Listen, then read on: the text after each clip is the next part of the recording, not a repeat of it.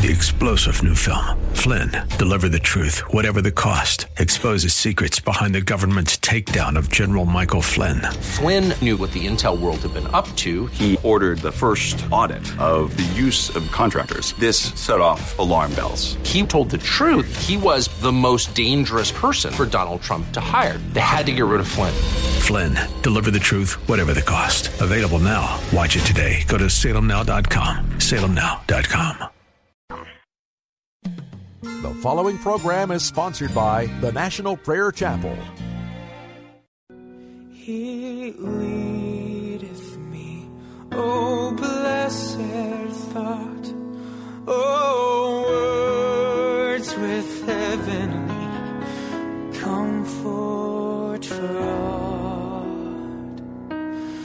Whate'er I do, where'er I be, still 'tis thy hand that leadeth me.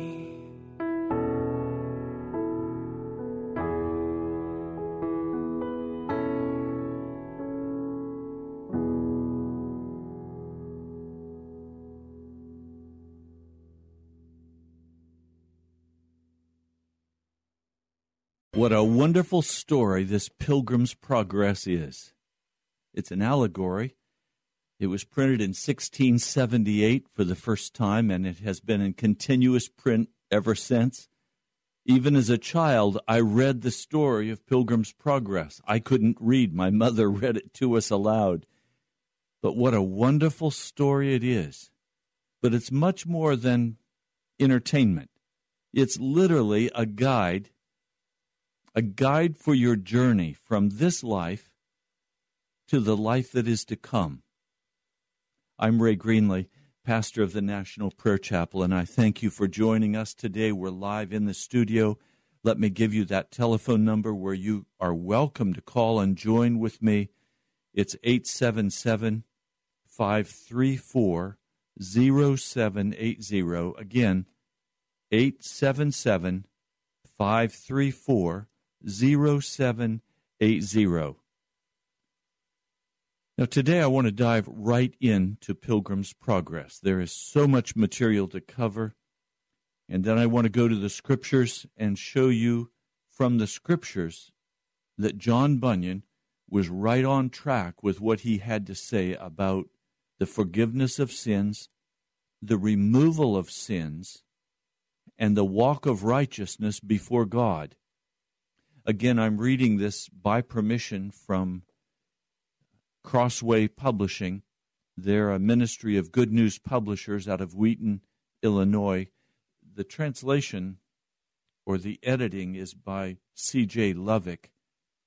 And you can go to our webpage, nationalprayerchapel.com, and you can order a copy of this book. I would urge you to order more than one copy and give it to a friend and say, follow along with Pastor Ray as he reads Pilgrim's Progress.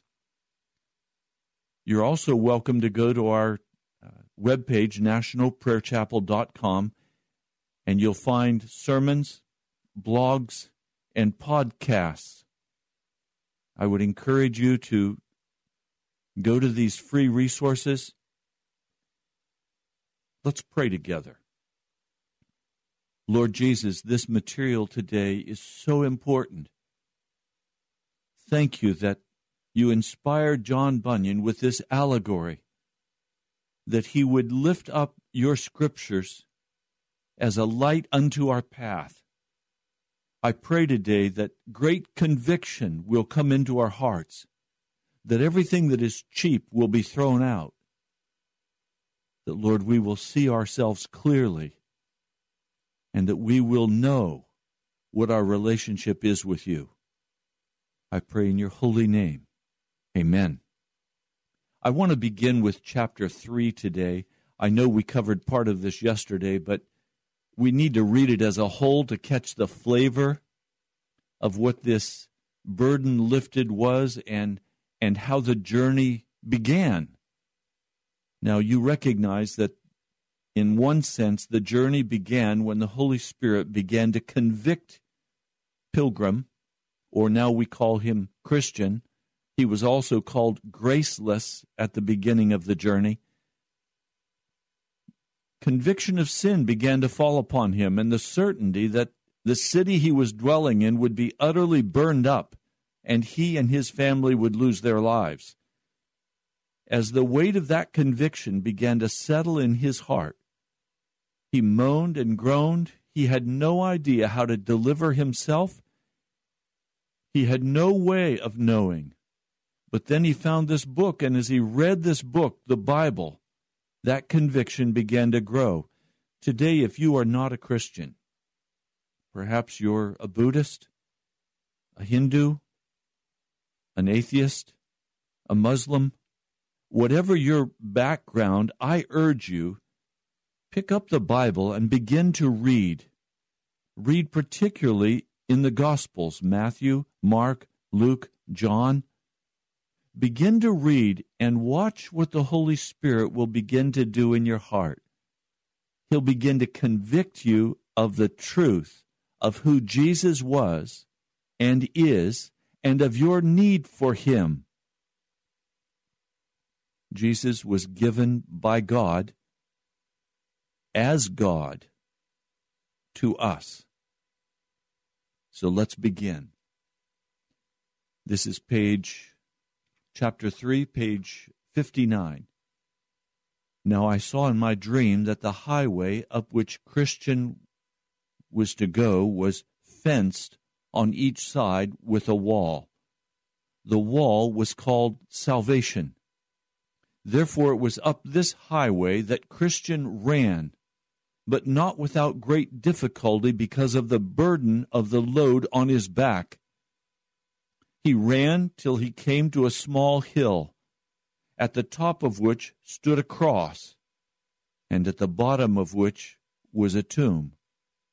I saw in my dream that when Christian walked up to the hill and up to the cross, his burden came loose from his shoulders and fell off his back, tumbling down the hill until it came to the mouth of the tomb, where it fell in to be seen no more. Then Christian was relieved and delighted, and exclaimed with a joyful heart, "He has given me rest by his sorrow, and life by his death."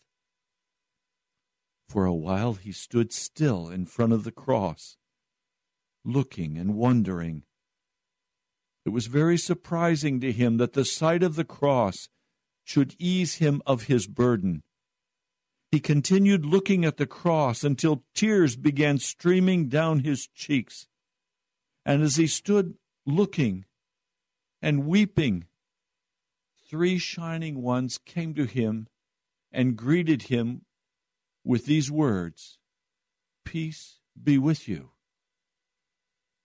Now, as we move deeper into the story of Christian, he's going to describe for us much more fully what happened to him as he stood there at the cross. And I'd like to give you just a quick heads up. He records later that as he stood looking at the cross, he saw more than the cross. He saw the Savior. He saw Jesus Christ stretched out on that cross, crucified, bleeding. And his weeping commenced as he saw the Christ wounded on that cross for his sin. And it was by the power of the blood of Jesus Christ that burden was released from his back, and he was set free. And now there comes to him 3 shining beings saying, "Peace be with you." Now, notice what they give. The first said to him, "Your sins are forgiven." The second stripped off his rags and dressed him with new clothing. The third put a mark on his forehead and gave him a scroll with a seal on it. He told Christian to review it often as he went on his way, and at the end of this journey to turn it in at the celestial gate. And after this, they went their way. Then Christian gave 3 leaps for joy and went on his way singing, "Thus far I did come, burdened with my sin, nor could I find relief from my grief within, until here I came. What a place this is! Here shall be the beginning of full and eternal bliss. Now my burden falls from my back forever.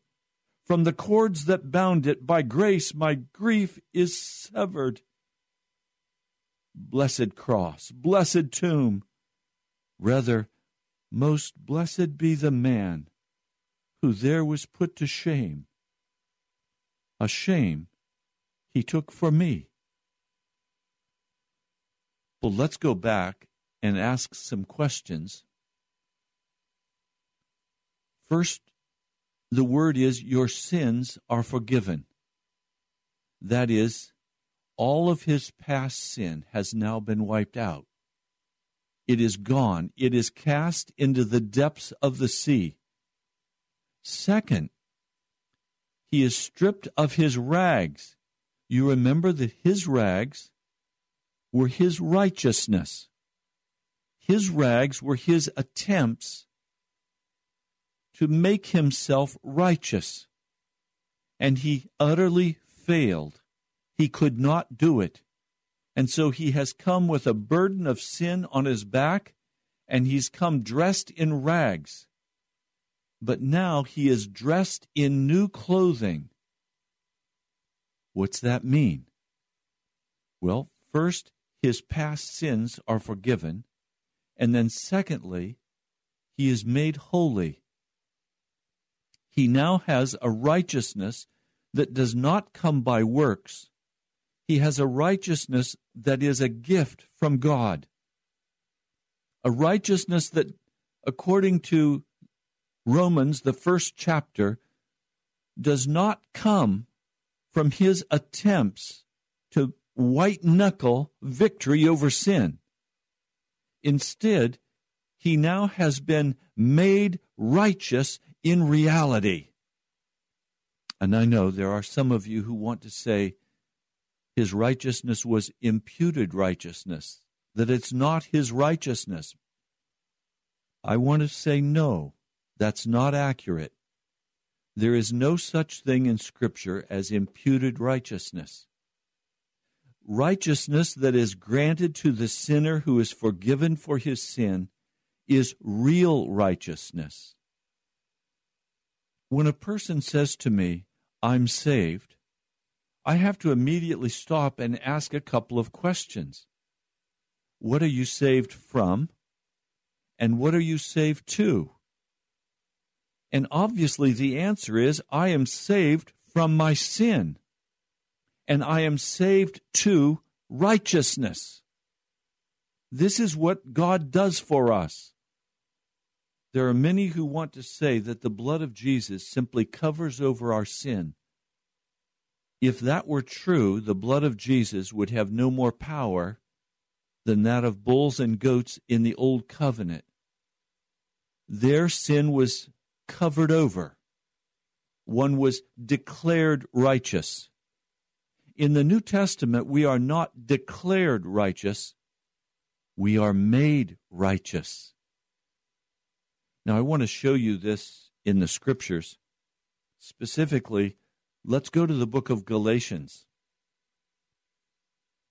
In Galatians, the 2nd chapter, the Apostle Paul begins in verse 15. "We who are Jews by birth and not Gentile sinners know that a man is not justified by observing the law, but by faith in Jesus Christ." This word justified literally is an Old English word, and it literally means to make righteous. If you go to the Greek word dikasune, that too means innocence. It means righteous. So it's saying here, I know that a man is not made righteous by observing the law, but by faith in Jesus Christ. So we too have put our faith in Christ Jesus, that we may be made righteous by faith in Christ, and not by observing the law, because by observing the law no one will be made righteous. If while we seek to be made righteous in Christ, it becomes evident that we ourselves are sinners, does that mean that Christ promotes sin? Absolutely not. If I rebuild what I destroyed, I prove I am a lawbreaker. For through the law I died to the law so that I might live for God. Well, what's he saying? Did you catch it? He's saying, if I rebuild what I destroyed, well, what did you destroy? By coming to the cross of Jesus Christ, you destroyed the power of sin over your life. That's what the cross does. Yes, it forgives our past sins, but it also destroys the sin that is in our lives. The blood of Jesus provides an avenue of escape for us. But if you continue to walk in sin, as is the modern theological interpretation, then obviously you are rebuilding what you once destroyed by coming to the cross of Jesus. And Paul is saying that is not what Jesus is about. He says, for through the law I died to the law. In other words, you died because you were a sinner. And now you have been brought into Jesus Christ. So you no longer walk in volitional or willful sin against the Lord. Now notice this passage that is so familiar to all of us, but I want you to see it in context. I'll begin with Galatians, the 2nd chapter, verse 20. I have been crucified with Christ, and I no longer live, but Christ lives in me. Paul is saying that when you come to the cross of Jesus Christ, you're crucified. You're crucified with Jesus Christ. You die so that the law no longer has power over you. But if in your mind and in your heart you reserve a part of your life for yourself, you have not yet died. You're very alive and well. That means you are still under the law. Please understand, there are only two places for us to stand. We either stand in Jesus Christ, forgiven for our sins, and made righteous by the blood of Jesus, or we stand condemned under the law. The only way to escape that condemnation is to die. We call it sometimes to be born again. Remember when Jesus was speaking with Nicodemus? He said a man must be born again. Well, what did he mean? He means that when a man dies out to himself, he comes back to life in Jesus Christ.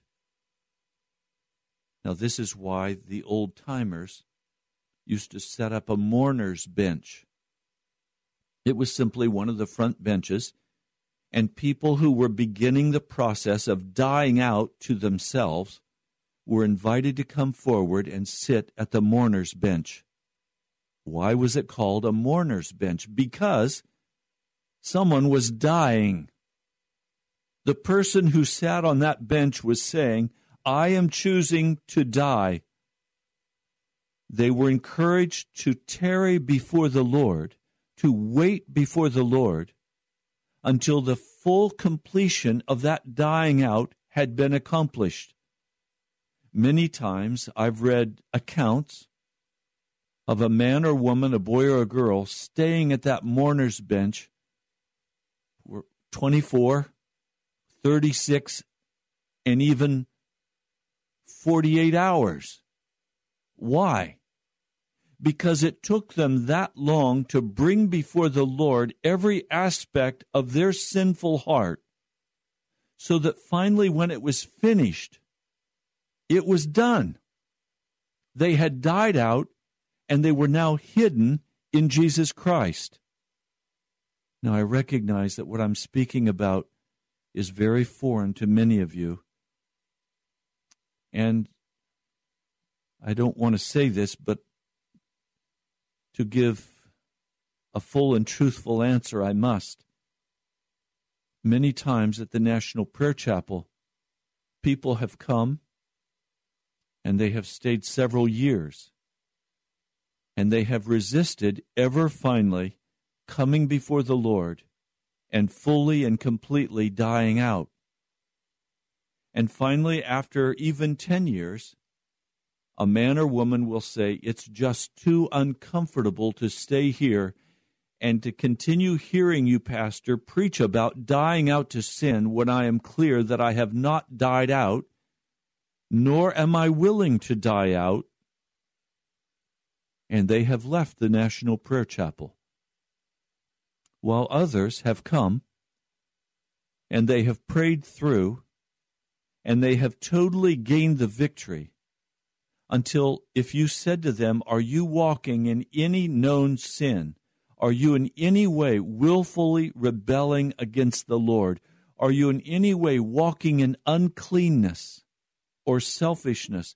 Their testimony with a brilliant smile upon their face would be, I am walking clean before Jesus. I have finished this process. I have died out. I now live for Jesus Christ. Now, please understand, there are only two places to stand before the judgment bar of God. Either you will stand having completely died out, and you will be brought into life eternal, or you will stand before the judgment bar of God and say, I am a Christian, I am a follower, and I know I am saved, but you have not died out, you have not surrendered to Jesus Christ. And he will say to them, depart from me, you workers of iniquity. I do not know you. Now that is as starkly put as it is in my power to share with you. Now, if you'll just reflect for a moment, you will recognize that if what I have just said is true, and if the word that I'm sharing with you, and I'm going to share even more with you, if this word from Scripture is true, then at least 90% of those who call themselves Christians in America are going to be turned aside from the kingdom of heaven at the judgment bar of God, because they were never willing to pay the price to die out to their sin.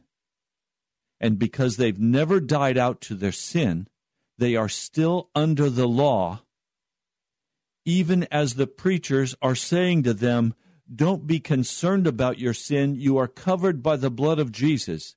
And they have cheapened the blood of Jesus, they have made it of non-effect. I urge you, if you question what I'm saying, prayerfully and carefully read the entire book, the one chapter of Jude. Or very carefully and prayerfully read the first epistle of John.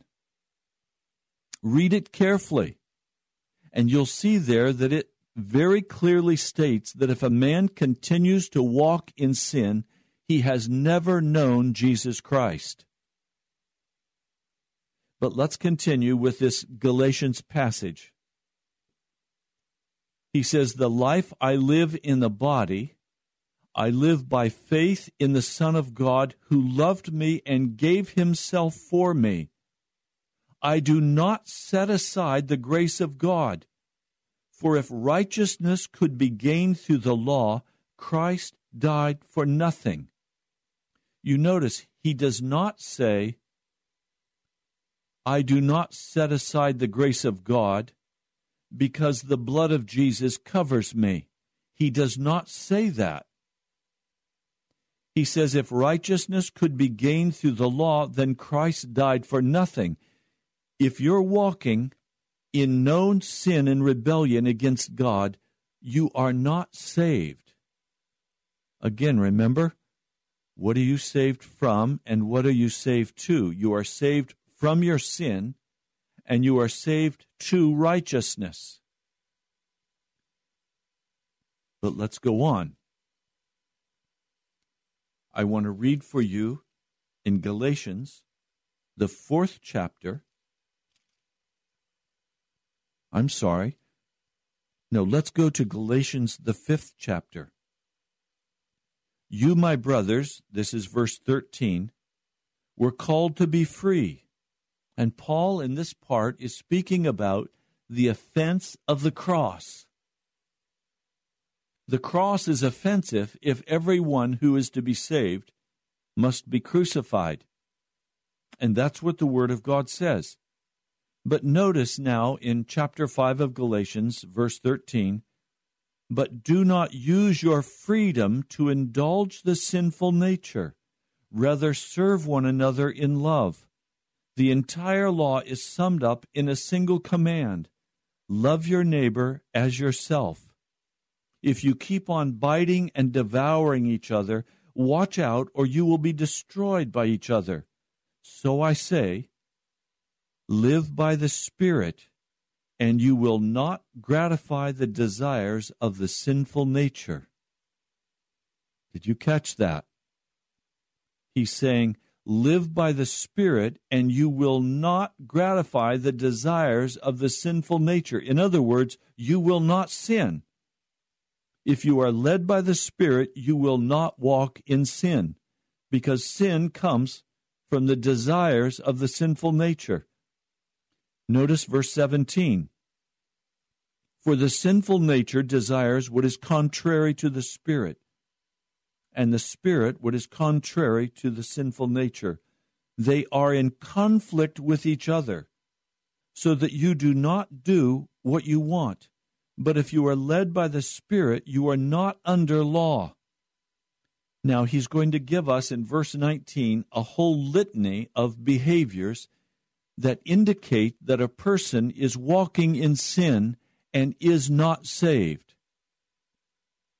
The acts of the sinful nature are obvious: sexual immorality, impurity, debauchery, idolatry, witchcraft, hatred, discord, jealousy, fits of rage, selfish ambition, dissensions, factions, envy, drunkenness, orgies, and the like. I warn you, as I did before, that those who live like this will not inherit the kingdom of God. So what do you say to the person who says, I have the imputed righteousness of Jesus? When he looks at me, he doesn't see me, he sees Jesus. And so I'm saved. And I can continue to walk in my sin, and yet I'm saved. That's in direct,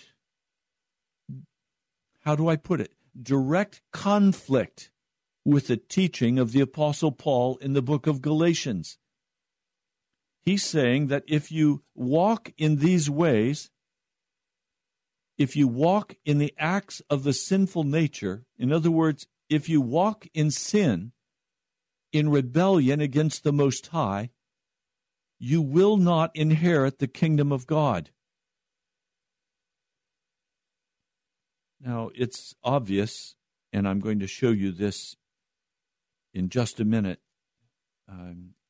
in the story of Pilgrim. He received a scroll. I want to share with you Ephesians, the 2nd chapter. Let me begin with verse 1. As for you, you were dead in your transgressions and sins, in which you used to live when you followed the ways of this world and of the ruler of the kingdom of the air, the Spirit who is now at work in those who are disobedient. all of us also lived among them at one time, gratifying the cravings of our sinful nature and following its desires and thoughts. Like the rest, we were objects of wrath. But because of his great love for us, God, who is rich in mercy, made us alive with Christ even when we were dead in transgressions. It is by grace you have been saved, and God raised us up with Christ and seated us with him in the heavenly realms in Christ Jesus. That's in the present tense. Would you be raised up and seated with Christ in the heavenly realms as you walk in your sin? Absolutely no. You cannot be in Chicago and New York at the same time. You cannot be in your sin and in Jesus at the same time. You cannot be in your sin and seated beside Christ in the heavenly realms at the same time. Now you also notice, let me read in Ephesians, the first chapter, verse 13, and then we're going to return to our story. And you also were included in Christ when you heard the word of truth, the gospel of your salvation. Gospel means the good word, the good news, and salvation. How have you been saved if you still are in your sin? Notice, having believed, you are marked in him with a seal, the promised Holy Spirit, who is a deposit guaranteeing our inheritance until the redemption of those who are God's possession, to the praise of his glory. So in other words, when you received Jesus Christ, when you went to the cross and you were crucified with him, and now Christ lives in you, the biblical teaching is that you no longer walk in your sin, and instead you have now received a seal of the Holy Spirit. You have received the first deposit of the Holy Spirit. And so it is appropriate for that person to say, I am saved, with the recognition that he is only speaking about the first deposit of the Holy Spirit and the first deposit of salvation. We cannot truly say we are saved until we are brought successfully into the celestial city. You'll notice as we read now that pilgrim or Christian has a long journey ahead of him, and that many who set out on this long journey fail and die and are cast aside in the process. Everyone who enters upon this narrow way does not remain on the narrow way and find themselves in a forest of destruction, and they lose their lives, and they are cast out. Now, just very quickly, our telephone number here is 877-534-0780. I would be more than happy to take your call. Right now, I'm ready. I will pray for you. If you need to come to that mourner's bench, if you have considered yourself a Christian, but you have continued to walk in wickedness, if you've continued to walk in the sins that Paul outlines in the book of Galatians and says that if you walk in any of these, you cannot enter into the kingdom of heaven, if you need to come to the mourner's bench, there is a mourner's bench right now on Pilgrim's Progress for you. Now, I'm not going to be able to pray with you for 36 or 48 hours. The radio station gives me only this very short 1 hour of time. But I would like very much, my heart would be made very happy by having some of you call and say, Pastor, I'm going to the mourner's bench, and I'm going to stay there until this work is finished in my heart. I want to be in the kingdom of God, and I am going to make this journey, the same journey that John Bunyan made through Pilgrim's Progress. I am going to go through to the celestial city. If you'd like to call, please do right now, 877-534-0780. Or if you have a testimony that you are on that straight and narrow way, and you have completed this work of dying out, and you now are in Christ, then I'd like to hear from you. 877-534-0780. You're welcome to call. I'll be happy to talk with you and to pray with you. It is of great import that you see the necessity to be released from your past sins and to be released from the sin that is current in your heart. You need to be free in Jesus Christ. So if you'd like to call right now, 877-534-0780, the mourner's bench is wide open, and it's waiting for you.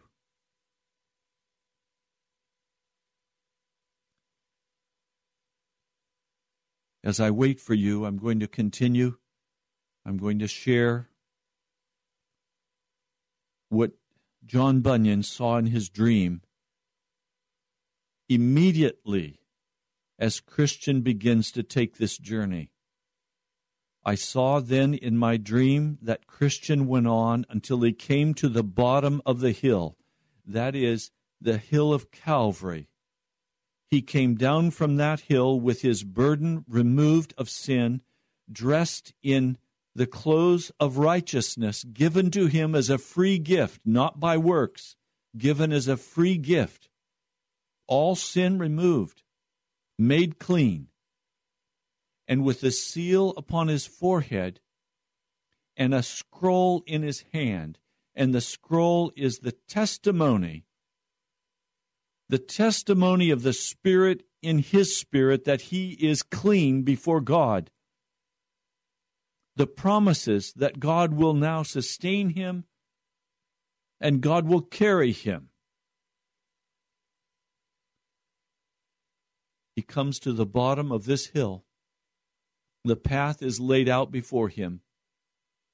And he says suddenly there he saw, lying by the side of the path, 3 men fast asleep with chains upon their feet.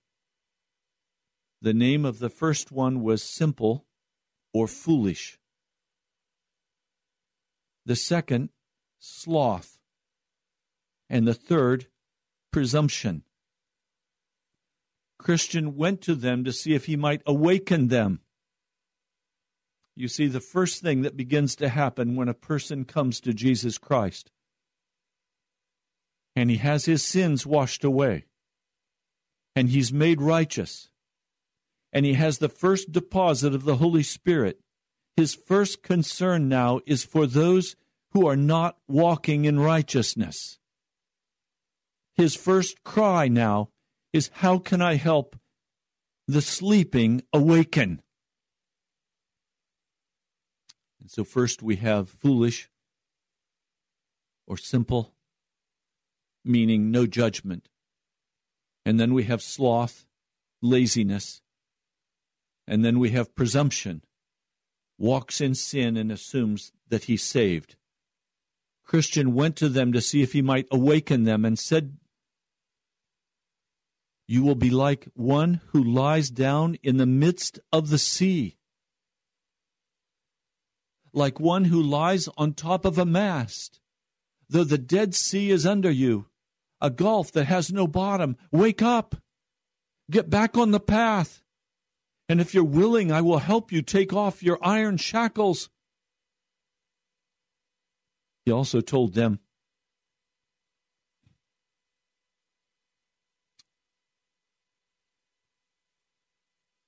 He also told them, if he that goes about like a roaring lion comes by and finds you like this, he will destroy you with his teeth.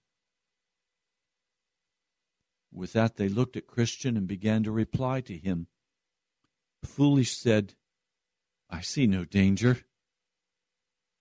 And Sloth said, I just need a little more sleep. And Presumption said, everybody needs to make up his own choices. You need to mind your own business and not meddle in ours.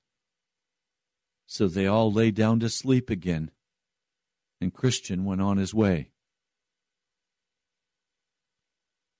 Christian was troubled to think that men in such danger should have so little regard for the kindness he'd extended when he awakened them, counseled them, and offered to free them of their iron shackles. I guess I have that same concern today. Are you that foolish one? Are you sleeping? Are you walking in presumption before God? Are you comfortable in the midst of your sin, in the midst of the church? Are you presuming that you're saved when you're still walking in darkness? Isn't it time to come to the mourner's table, to sit at the mourner's bench? Isn't it time for you to get right with Jesus? So how are you going to walk? How are you going to walk with the Lord? These three men, foolish, sloth, and I want to call him hypocrite, but we'll come to him later. Presumption, they simply lay there, resting, taking their ease, with no concern for what was going to happen to them. What's happening in your life today? Are you awake? Or are you in grave danger? Have you examined carefully your heart and your life? Now, notice, Christian is very troubled to think that these men in such danger should have so little regard for the kindness he extended when he awakened them, and when he counseled them, and when he offered to free them of their iron shackles. As he was thinking about this as he journeyed, he suddenly saw two men come tumbling over the wall on the left side onto the path. They immediately came toward Christian. The name of the one was Formalist. The name of the other was Hypocrisy. Soon they were walking with Christian on the path. Christian immediately began to engage them in conversation.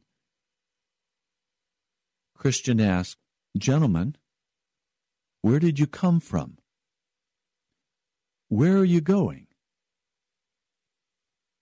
Formality and Hypocrisy replied, "We were born in the land of vainglory and are going to Mount Zion, where we expect we will receive both praise and honor." "Why didn't you enter by the gate that stands at the beginning of the way?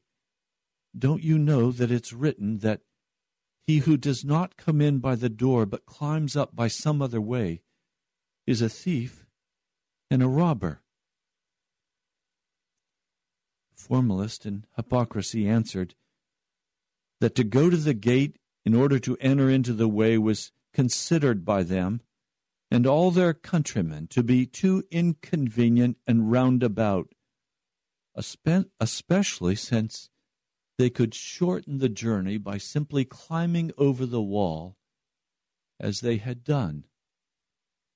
"But won't this be seen as trespassing?" Christian asked.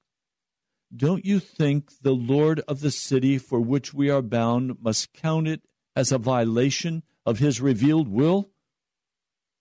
Formalist and hypocrisy told Christian not to worry about it, since it had been their custom and the custom of their land for more than 1,000 years. But will your custom stand up in a court of law?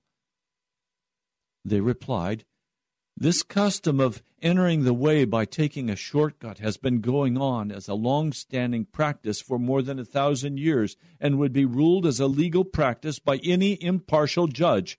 And besides, they added, as long as we get into the way, what does it matter how we got in? If we are in, we are in. You came into the way through the narrow gate. We came tumbling over the wall. And since we're both in, who is to say that your chosen path is better than ours? Christian told them, I walk by the rule of my master.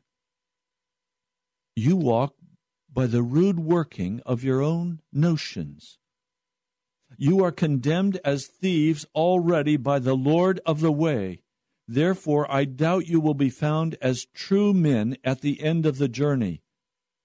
You come in by yourselves without direction, and you will go out by yourselves without his mercy. Do you see what Bunyan is saying in his allegory?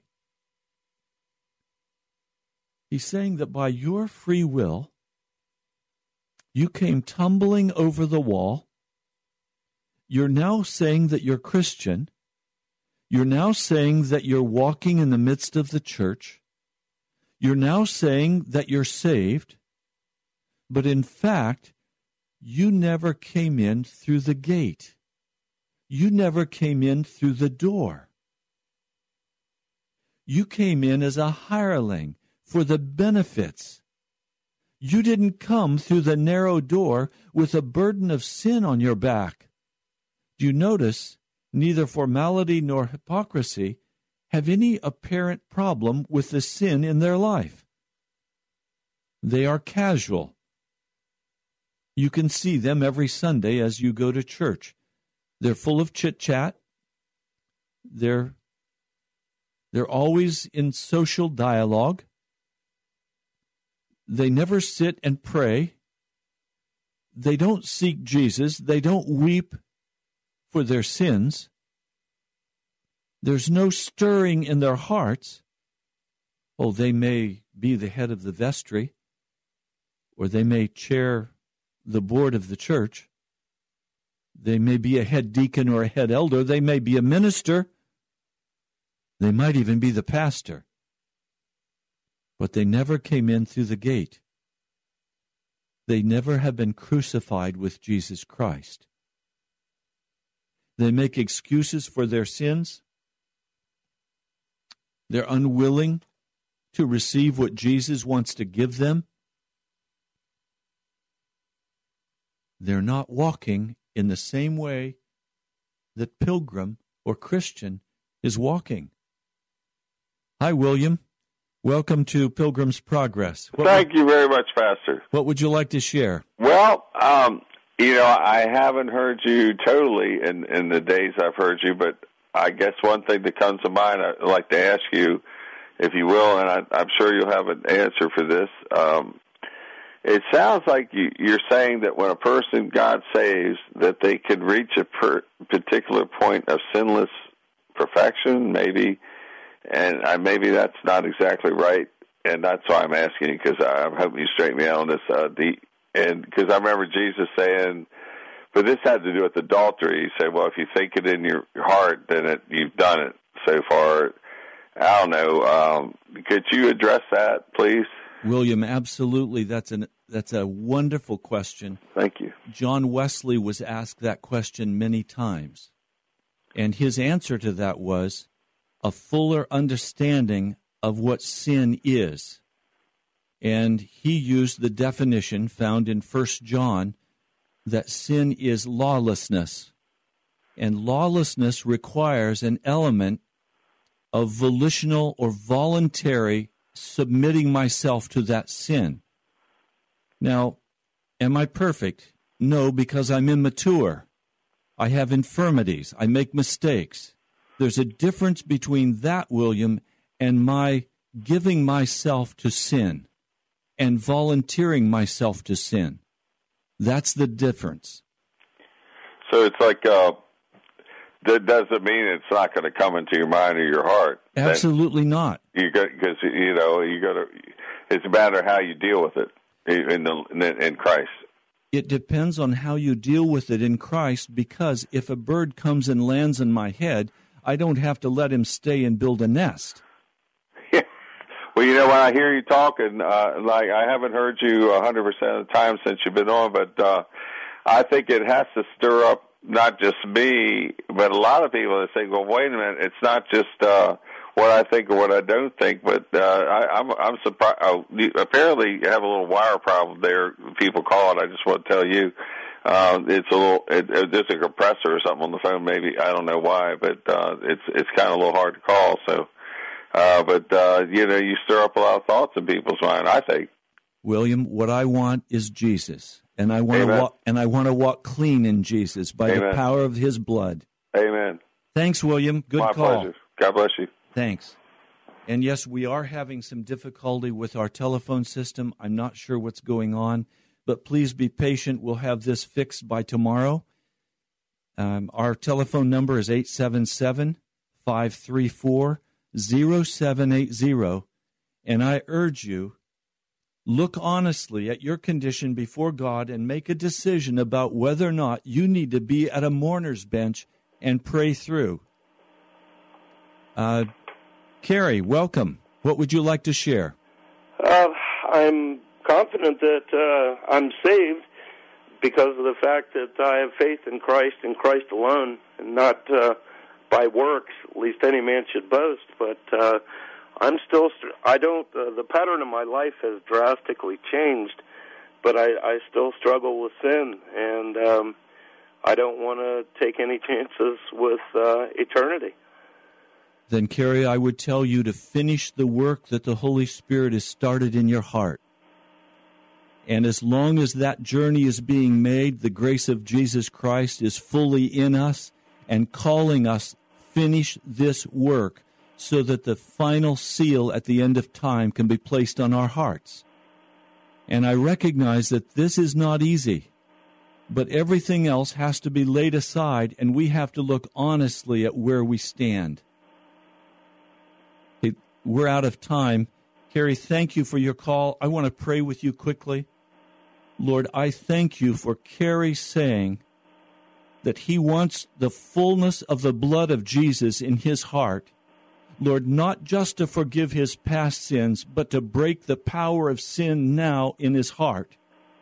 And I pray, Lord, that the fondest desire of his heart can be realized, that he could have victory over all that would make him unclean before you, that the fullness of the Spirit of the living God would be in him. Lord Jesus, thank you. I pray in your name. Amen. Thank you, Carrie. Thank you. We're out of time today. My name is Ray Greenley. I pastor the National Prayer Chapel. I recognize that what I'm talking about is very serious. And what John Bunyan was speaking of in Pilgrim's Progress is of utmost importance. Don't rest in some false assurance that you're saved. Make certain. Make your calling and your election sure. God bless you. We'll talk with you tomorrow. Presence of His glory with great joy, with great joy.